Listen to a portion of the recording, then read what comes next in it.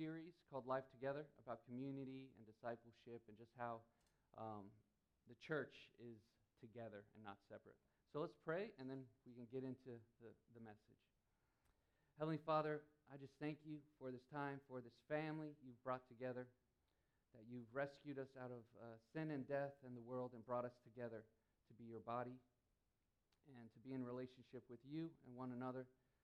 We just seek your presence this morning as we hear from your word and what it can teach us about loving each other and being in community and being together. So we love you, we thank you, and we just ask that you bless this time.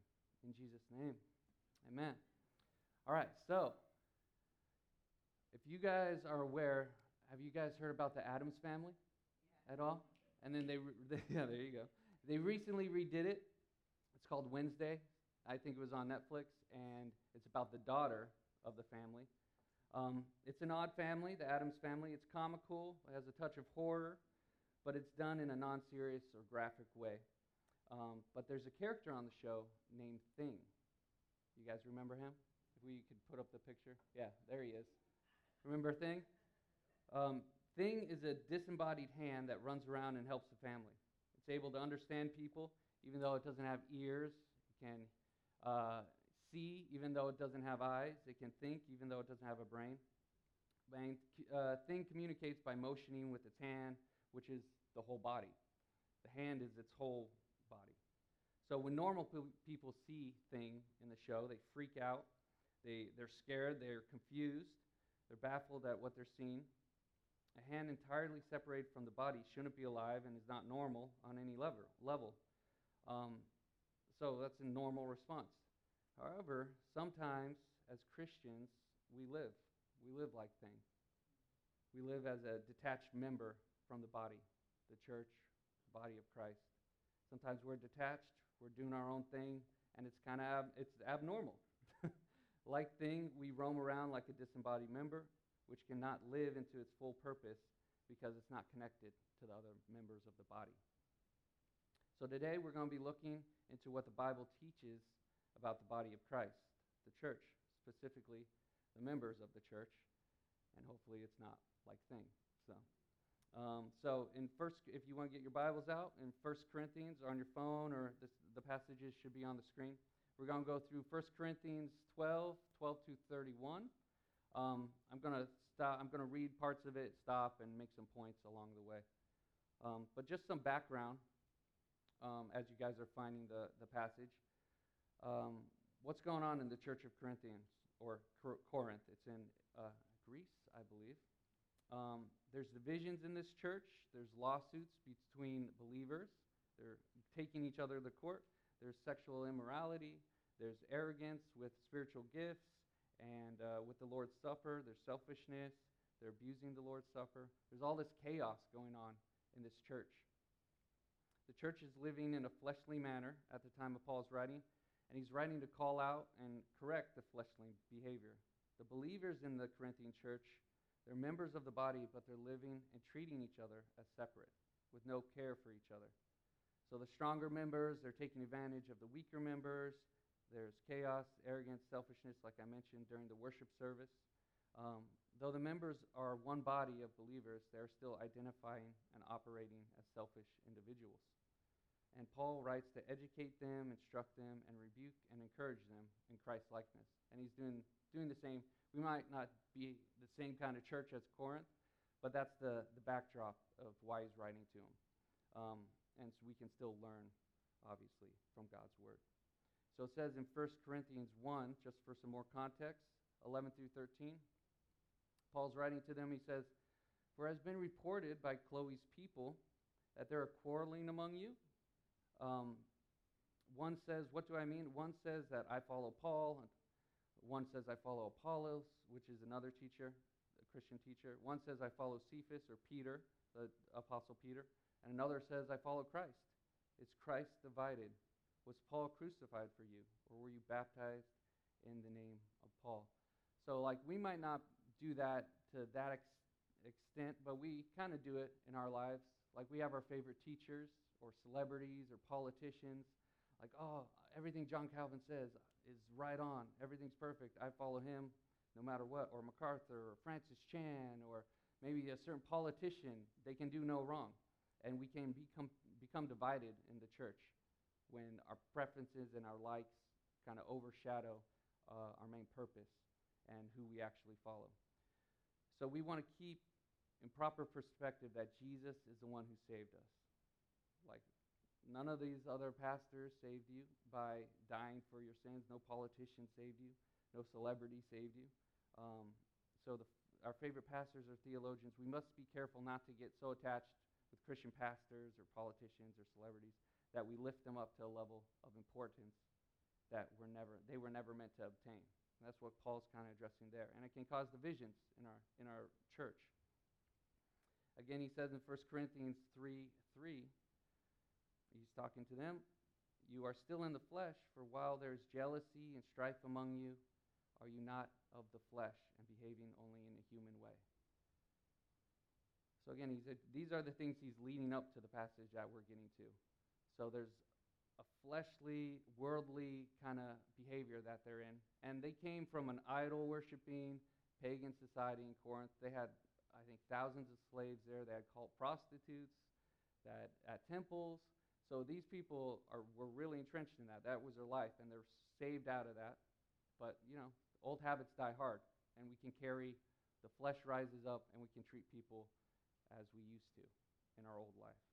All right, and so that brings us to 1 Corinthians 12:12 through 31. And again, I'm going to read some passages, and then I'll stop and make some points as we go through it. But it says in verse 12 of chapter 12, "For just as the body is one and has many members, and all the members of the body, though many, are one body, so it is with Christ. For in one Spirit we were all baptized into one body, Jews or Greeks, slave or free, and all were made to drink of one Spirit." So the first thing that Paul talks about when he gets to the body and what it is and the members and addressing this church, and throughout this whole passage, it's 19 verses, he says body 20 times. And then he says members or member 9 times. So he's really trying to get it across to them. He uses the human body as an illustration over and over and over. He's trying to tell them you guys are connected over and over. Remind them you're not individuals in the same way you were before. So, and in this verse, with the Greek slave and Jews and slave and free, he's telling them a person's ethnicity or their past are no longer the greatest identifier in their life. A person's identity, there is no longer their person's ethnicity or past or what they've done or the job they had is no longer their greatest identifier. Christ is. We're all now in Christ by Spirit. Like I said, Corinth was full of idol worship, called prostitution. There was thousands of slaves. It was a pagan city. And once these people believed in Christ, they are unified in Christ's body. So the worldly titles and positions are no longer their greatest identifier. Being a child of God is now who they are. And so the same goes for us. Maybe you don't have the highest position out in the world's eyes. Maybe you have a lowly job that the world sees. Or maybe maybe you could be on the other end. Maybe you make a lot of money or have an important position in government or in commerce and business. But in Christ, we all have the same value. Those things aren't what define us, but being part of Christ is. Christ died for our sins and paid the price with his blood to save us. So we are his now, and we are loved. And individually, we all have different backgrounds, like socially, culturally, economically. We have different families, ethnicity, but under God and by his Spirit, we are brought together as one body. So we don't all have to be the same to be joined together.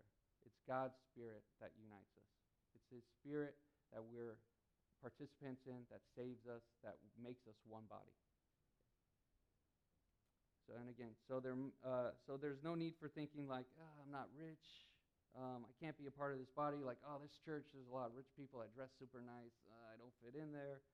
I'm not the same ethnicity maybe as the majority of people there, so I can't, I need to find some other place. Or if you're a Christian and joined to Christ, then you're joined to the body. And the body is diverse. It's different, and that's a good thing. That's how God wants it. So as we move on to verse 14, we'll read through 14 to 20, it says, the verse, yeah, there we go. For the body does not consist of one member, but of many. If the foot should say, because I'm not a hand, I do not belong to the body, that would not make it any less a part of the body. And if the ear should say, because I'm not an eye, I don't belong to the body, that wouldn't make it any less a part of the body. If the whole body were an eye, where would be the sense of hearing? If the whole body were an ear, where would be the sense of smell? But as it is, and this part is important, God arranged the members in the body. God arranged the members, each one of them, as he chose. So if all were a single member, where would the body be? As it is, there are many parts, yet one body. We need to focus on that part really well. Like, God arranged the body. You're not here by accident. You might, there's stories of people, I kind of just looked up a church and I found this place. And it's like, yeah, that is great. But also, God was leading you. He leads us a lot of times when we don't even know it. So he's the one that's the author of his body and arranges us and puts us in a place where we can help someone and they can help us and we can work together and worship together. So God has placed you in the specific role you have in the body. Your position in the body is not by accident. In God's wisdom, he has placed you as a member in his body, which will be best for you, the other members, and for his glory. That's what we're doing here today. We ought not to say, hey, well, I'm not a pastor, so I'm not really a vital part of the body. There's no verse. It doesn't say that, I'm not vital because I'm not a pastor. We're not all called to be pastors, but we're all members of the vital roles. Maybe, I'm not on the stage, so I'm not that vital. I'm just kind of here. No, that's not what the Bible says. It says you are vital. You are important. The visibility of you in a church service doesn't determine your value. So, and also, if you're feeling disconnected from the body, it might be because there's a position God is calling you to, but you're a little hesitant to step into it.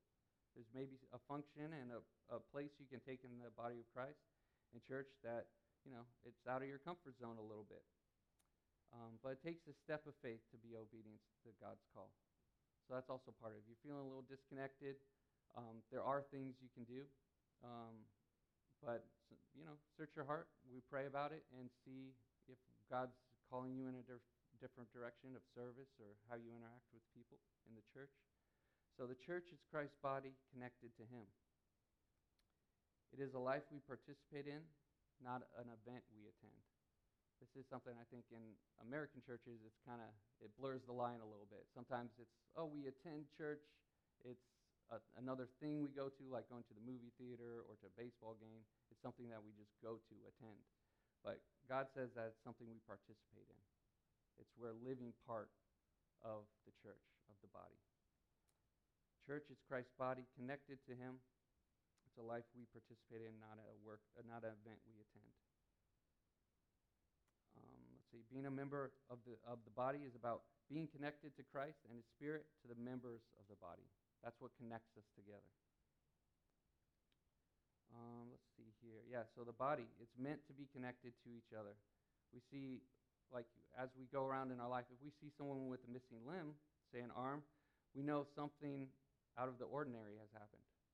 It's not a normal occurrence to see that. The body has suffered a traumatic injury. When we hear of Christians, possibly, we hear them say sometimes that, I don't need to be a part of the church. Like, that's an out-of-ordinary thing to say, as the Bible says it. Like, I don't need to go to church. It's not that big of a deal. But that's being disconnected. It's the body is missing something. And so is the member when that happens. So, and it could be a sign that, of some emotional hurt that has happened in that person when someone says, like, I don't really need to be a part of the body. Maybe something happened when they were there that wants them to detach. So as the church, I think we need to reach out to those people and care for them because they're still a member of the body, even if they're detached, if something happened like that. So we need to care for one another, and Paul speaks about that later in the passage as well. And just to kind of bring this home and make us think about like the detached members, and there's a phenomenon called phantom limb syndrome, if you guys have ever heard about that. It's It's a condition where a patient experiences sensations, whether painful or otherwise, in a limb that does not exist. And typically, it has a chronic course, and it happens between 80 to 100% of amputees, that they feel this sensation at some point, that a member is missing on occasion, and they feel like it's there, but it's not. And that's how connected and valuable the members of the body are. And I think it's similar in the church. We've just gone through a season of isolation. The past 2 years, through COVID, members of the body were scattered, separated. We're all in our homes, disconnected physically from each other. We're using the internet to try to stay connected. But when society has gone back to normal, in a sense, where we can gather together, sometimes the members haven't come back to the church. They've gotten used to the disconnected. But the church, and being here through the whole thing, I can testify that their presence, we remember their presence, the people that were here before that, and we feel their absence, just like the body would. So, just again, it's to say that you are valuable. Even if you feel detached, like your presence here during a worship service on Sunday or a Wednesday night, like it does add, it adds, it encourages each other. So it's very important that we stay together, we continue to meet, and we feel that absence, and we miss the members that aren't here.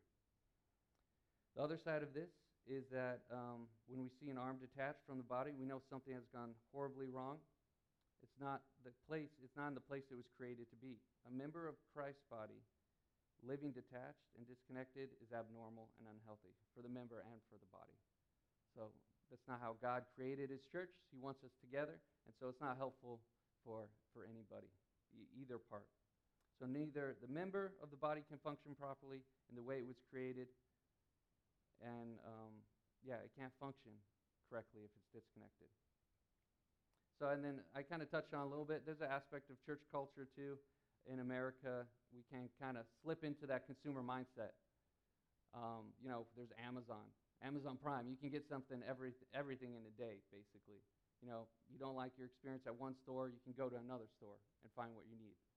You have a bad experience at a restaurant, you can write a review and speak your mind and go somewhere else, because those are there to serve you.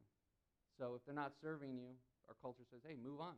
Even with relationships, hey, if it's not serving you anymore, you've been married 15 years or something, and we see it in celebrity culture all the time. It's not, the same feeling isn't there anymore, and you move on. So that's something that can slip in to the church also.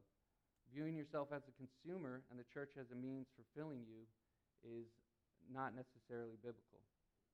Like if you go to a certain church, or you church hop, like I go to this church for the preaching, I go to this church for the worship, I go to this church for the children's programs, hopping around and just getting what you need from a church without participating is not something that God calls us to do. The church is supposed to nourish its members, but the members are supposed to nourish each other as well, and you have to be connected consistently to do that. So I'm not saying it's all of us, it's just it can slip into our mindset. If we start attending church for the sole purpose of how the church can serve us, or we have a misunderstanding of the church's purpose and their role in the church, our role in the church. A person operating this way is more like a parasite than a member. Like we all know bodies or animals can get parasites. Parasite is an organism that lives in or on an organism of another species, its host, and benefits by deriving nutrients at the other's expense. That's a consumer mindset. We go to where we can get fed all the time, and we don't look to feed or serve or take care of anyone else. And that's a danger we have in America because of our culture, the consumer culture sometimes. So if we know someone, or if we are someone that floats around churches with the desire to gain something from a church, and then once that stops happening, we'll move on to another one, I don't see God calling us to that through his word. He wants us to be a consistent, connected member of the body. That's what he wants from us. That's what he's called us to and saved us into. So we can go back to the verse 21. We can move on to reading the verses here. Verse 21 to 26 we'll read. And it says, Paul, again, he's going to mention body again, just like I've been. I'm almost getting tired of saying it.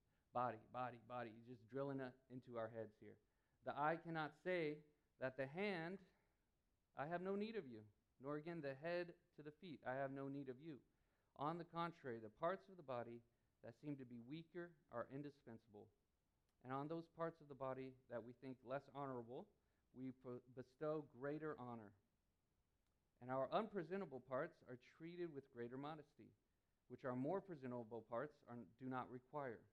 And here's this phrase again that we saw in the last passage. But God has so composed the body. God is the author of the body. You're not here by accident. God has so composed the body, giving greater honor to the part that lacked it, that there may be no division in the body, but that the members may have the same care for one another. If one member suffers, they all suffer together. If one member is honored, all rejoice together. So whatever your place in the body of Christ, resist that temptation to think you are not needed or aren't valuable. Your presence in the body of Christ is necessary. Christ saved you into his body, not away from it. He didn't save you to be on your own. He saved you to be together with other believers. He doesn't want you to be isolated or separated from other members of his body. And the gifts and strengths God has given you are needed to encourage and build up the weaknesses of the other members, and vice versa. So just as the human body is dependent on its members to function properly, so the members of the church are dependent on each other as well. Allow God to use you to minister to another member of the body and for them to minister to you. So sometimes it's just easier to not, get to know someone on that level where they can minister to you or you can minister to them. We can just come and go, and it gets a little messy when we open up and talk about certain things and pray for each other. But God calls us to get a little messy in that regard and care for each other.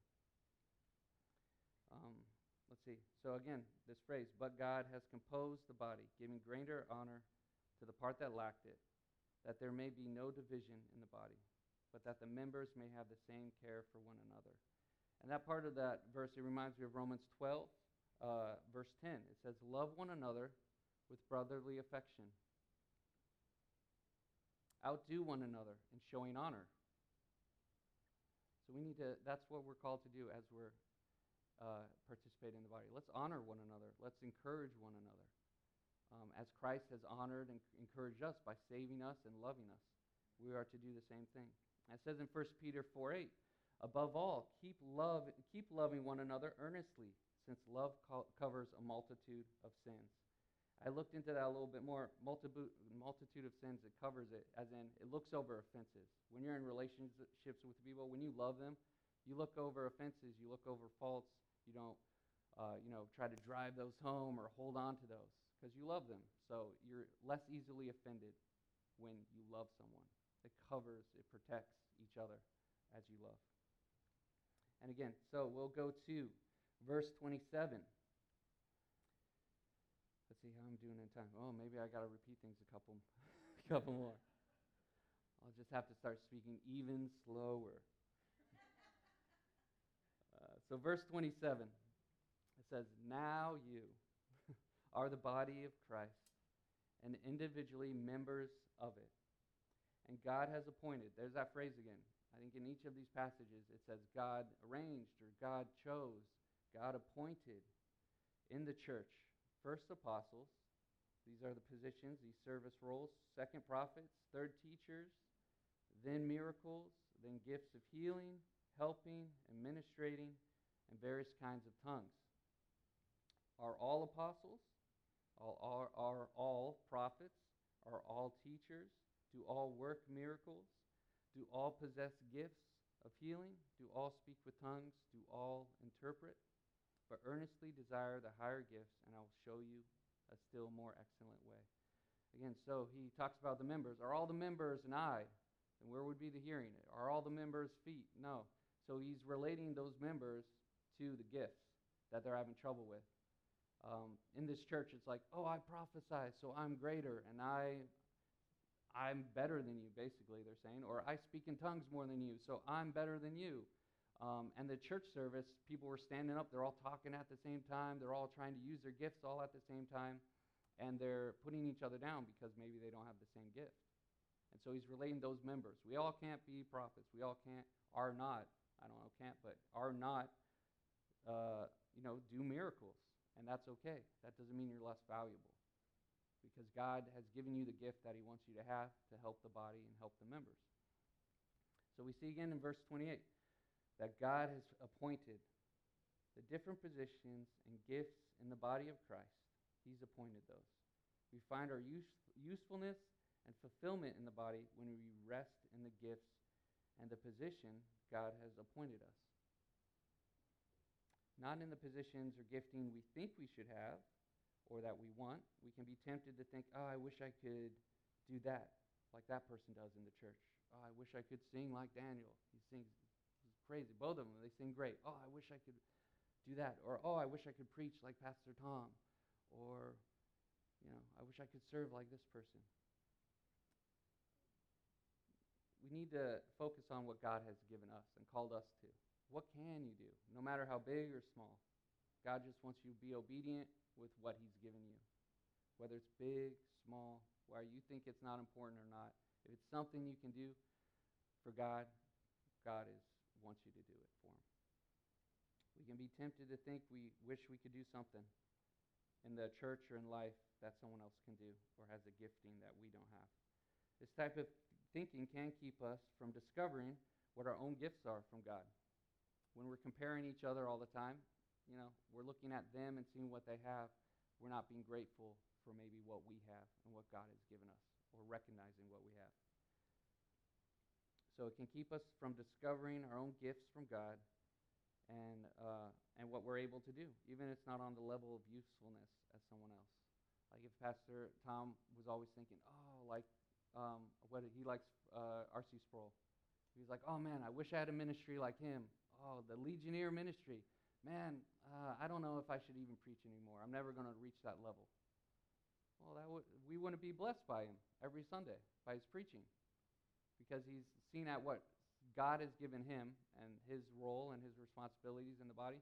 And if that discourages him not to want to serve, that's not what God wants. He wants us to serve where he's placed us and do the good we can with the gifts he's given us. So just because you might not be a part of the body that is on the platform or more visible does not mean you are less valuable. Your value is attached to being a member of the body, not to which member you are. I'll say that again. Your value is attached to being a member of the body, not to which member you are. So Christ died for all of us, and he saved us. That's infinitely valuable.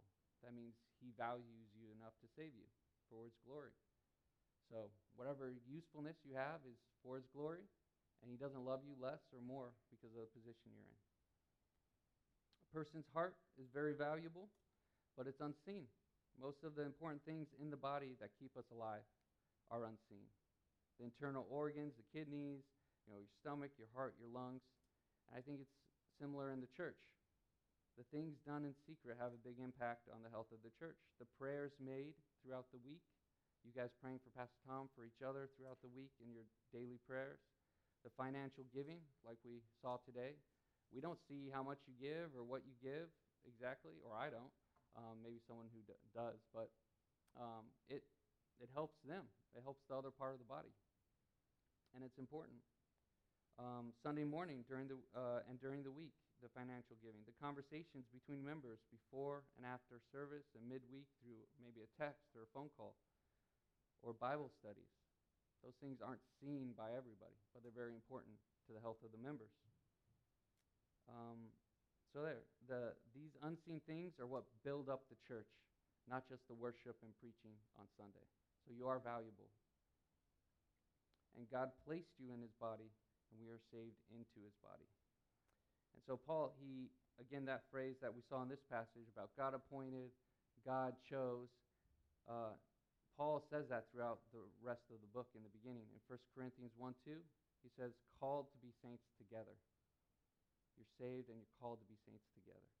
1 Corinthians 7:17 says, "Only let each person lead the life that the Lord has assigned him, and to which God has called him. Live the life God has called you to." Part of that is being in the church, being part of the church. And 1 Corinthians 12:18 that we saw earlier, "But as it is, God arranged the members in the body, each one of them as he chose." So we realize that God is the one who's doing this, who brought us here.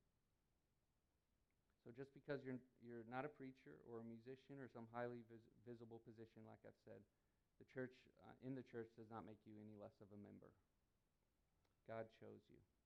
So it wasn't your parents or luck or skill or talents that got you in a position as a member of this body. It was God. He's the one who put you here. It's not by accident that you're here. And so as members of the body, we're called to live in harmony with each other. And to do this, we need to be imitators of each other as we imitate Christ. So I have some verses about that. In 1 Corinthians 11:1, it says, "Be imitators of me as I am Christ. I am of Christ." 1 Corinthians 4:15-16 says, "For though you have countless guides in Christ, you do not have many fathers. For I became your father in Christ Jesus through the gospel. So I urge you then, be imitators of me." Philippians 3:17 says, "Brother, join in imitating me. Keep your eyes on those who walk according to the example you have in us."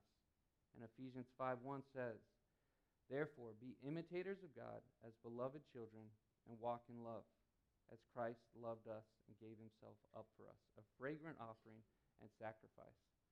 So they say imitation is the greatest form of flattery. And Paul is telling us, hey, if you see someone that's Christ-like, imitate them. Try to imitate Jesus as you read, as you learn about him. Imitate how he loves, how he serves. And that's another part of the body. Being together, we learn things from other people that maybe we couldn't learn any other way. So I have this little illustration. It's a video. There it is. It's called a murmuration. Have you guys ever heard of that? A group of birds? Well, it's going to talk a little bit about it. And so you can play that, Erica, when you're ready. Yeah. Because the birds try to copy their neighbour's flight as close as they can. So if one bird moves, the next one does, and so on and so on.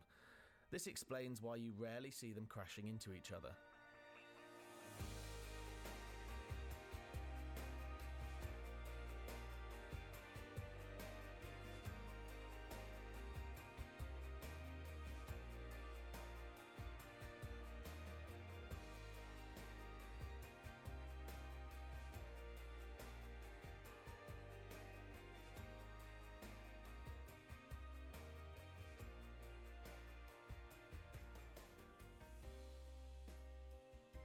No one knows exactly why this happens, but one theory is they do it to baffle any predators, like sparrowhawks or peregrines, who lock onto one bird and try and grab it out of the sky. Can you imagine trying to do that in all that visual confusion? Dancing pattern. Nice. Thank you. So you can leave that picture up for a second. Yeah, that video is, I've seen that a couple years ago, and it's just crazy. I didn't know that part about they imitate each other. That's how they work together and they don't crash into each other. There's hundreds or thousands of birds in there, and it doesn't seem like they have one leader that they're following. They're each following each other and are aware of each other, and there's no division in them. They're working together without even really knowing it. They're just copying each other so they don't run into each other.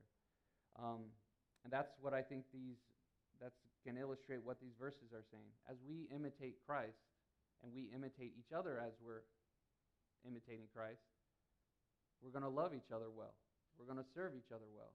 The divisions that we have with people can begin to be healed and mended and not happen as much because we're imitating Christ and each of us are imitating each other as we see them imitating Christ. So it's a kind of a domino effect. And also another part of that I thought was really cool is it shows the importance of being connected also. And we see this in School of Fish also, that group together to baffle predators, or zebras. Zebras all huddle in a group because they're patterned, mixed together, and it's hard to pick out just one animal. And so them staying together also protects them from danger and predators.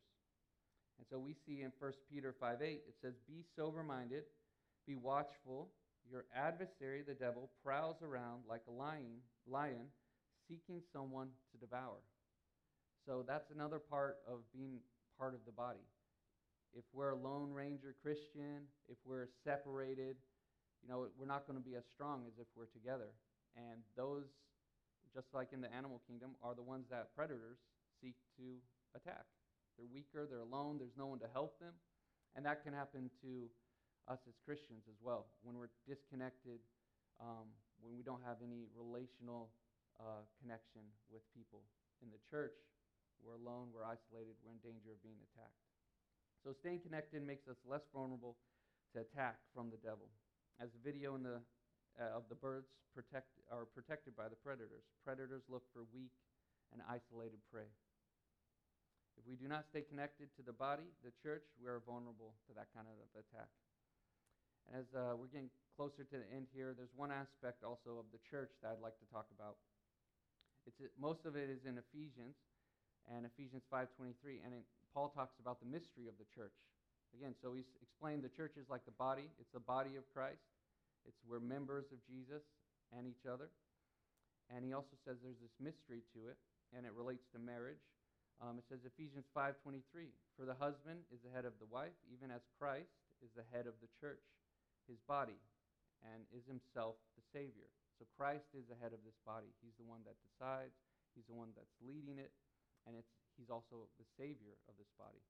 And later in chapter 5, in verse 25, it says, "Husbands, love your wives, as Christ loved the church and gave himself up for her, that he might sanctify her, having cleansed her by the washing of water with the word, so that he might present the church to himself in splendor, without spot or wrinkle or any such thing, that she might be holy and without blemish." So God has saved us. We're his body, and he's cleansing us from our sins.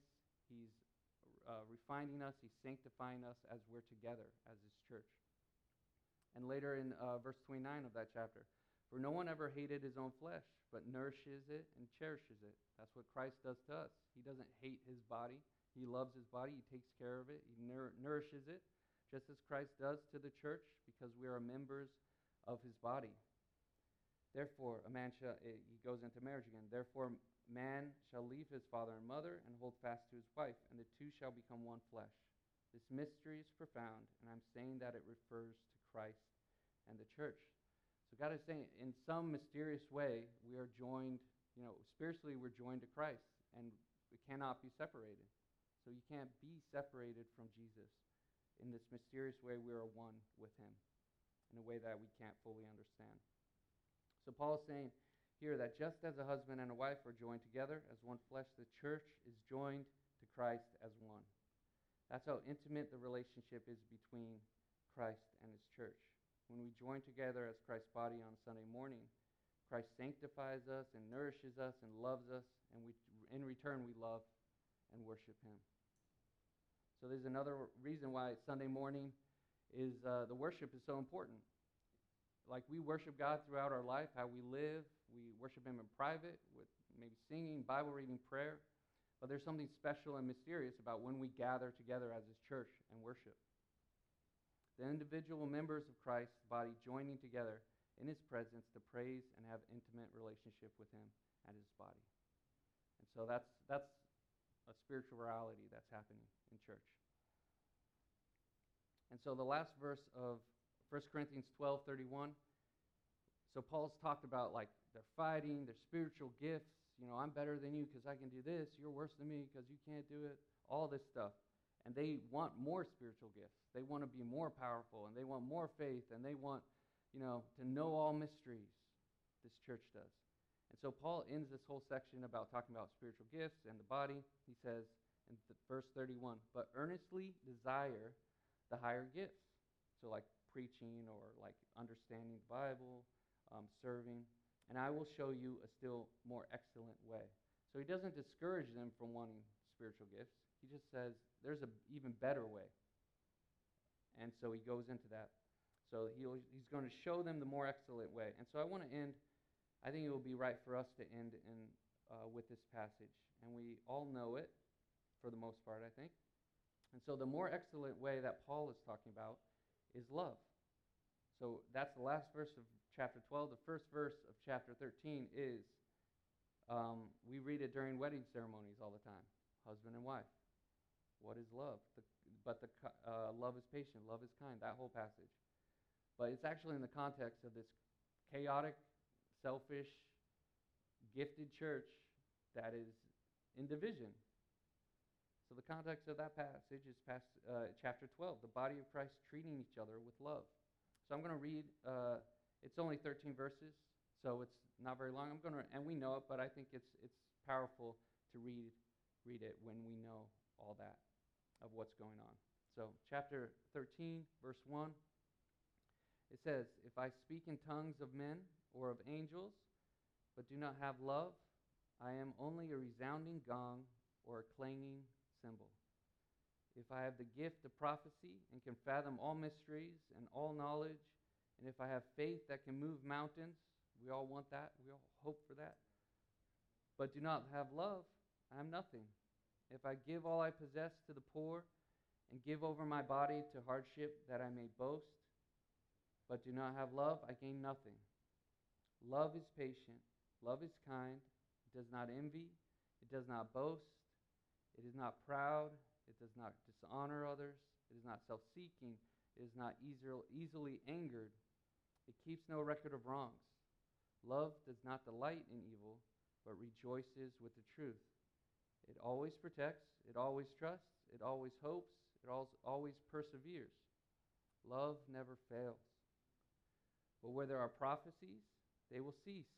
Where there are tongues, all these things they're fighting about, they will be stilled. Where there is knowledge, it will pass away. For we know in part and we prophesy in part. But when completeness comes, what is in part disappears. When I was a child, I talked like a child, I thought like a child, I reasoned like a child. When I became a man or a woman, I put the ways of childhood behind me. For now we see only a reflection as in a mirror. Then we will see face to face. Now I know in part, but then I shall know fully, and even as I am fully known. And now these three remain: faith, hope, and love. But the greatest of these is love. So Paul, he's addressing the Corinthians church, the fleshly ways, the division. They're suing each other, taking each other to court. They're, at the Lord's Supper that we had today, people are getting drunk. They actually drank wine during that time. That's what they had. And they're getting drunk and hoarding the food. They didn't understand what the Lord's Supper meant. So he's addressing them and saying, hey, yeah, you can have your spiritual gifts, but one day they're going to pass away. You're not going to need them anymore. They're not eternal, but love is eternal. And love is something we can do whatever gifts we have. That love is what we can do. It's a gift that we can give. So the spiritual gifts they desire and boast in and cause division are meaningless if the motivation for using the gifts is not love. The gifts are not eternal, but love is.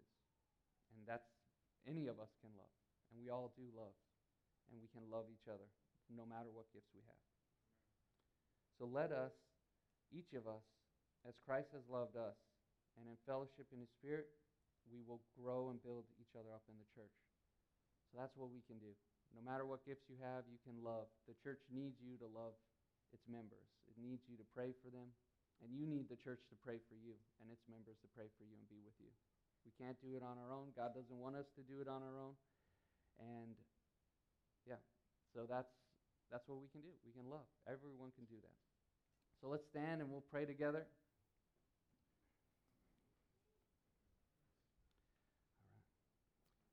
Heavenly Father, we just thank you for this time to hear from your word.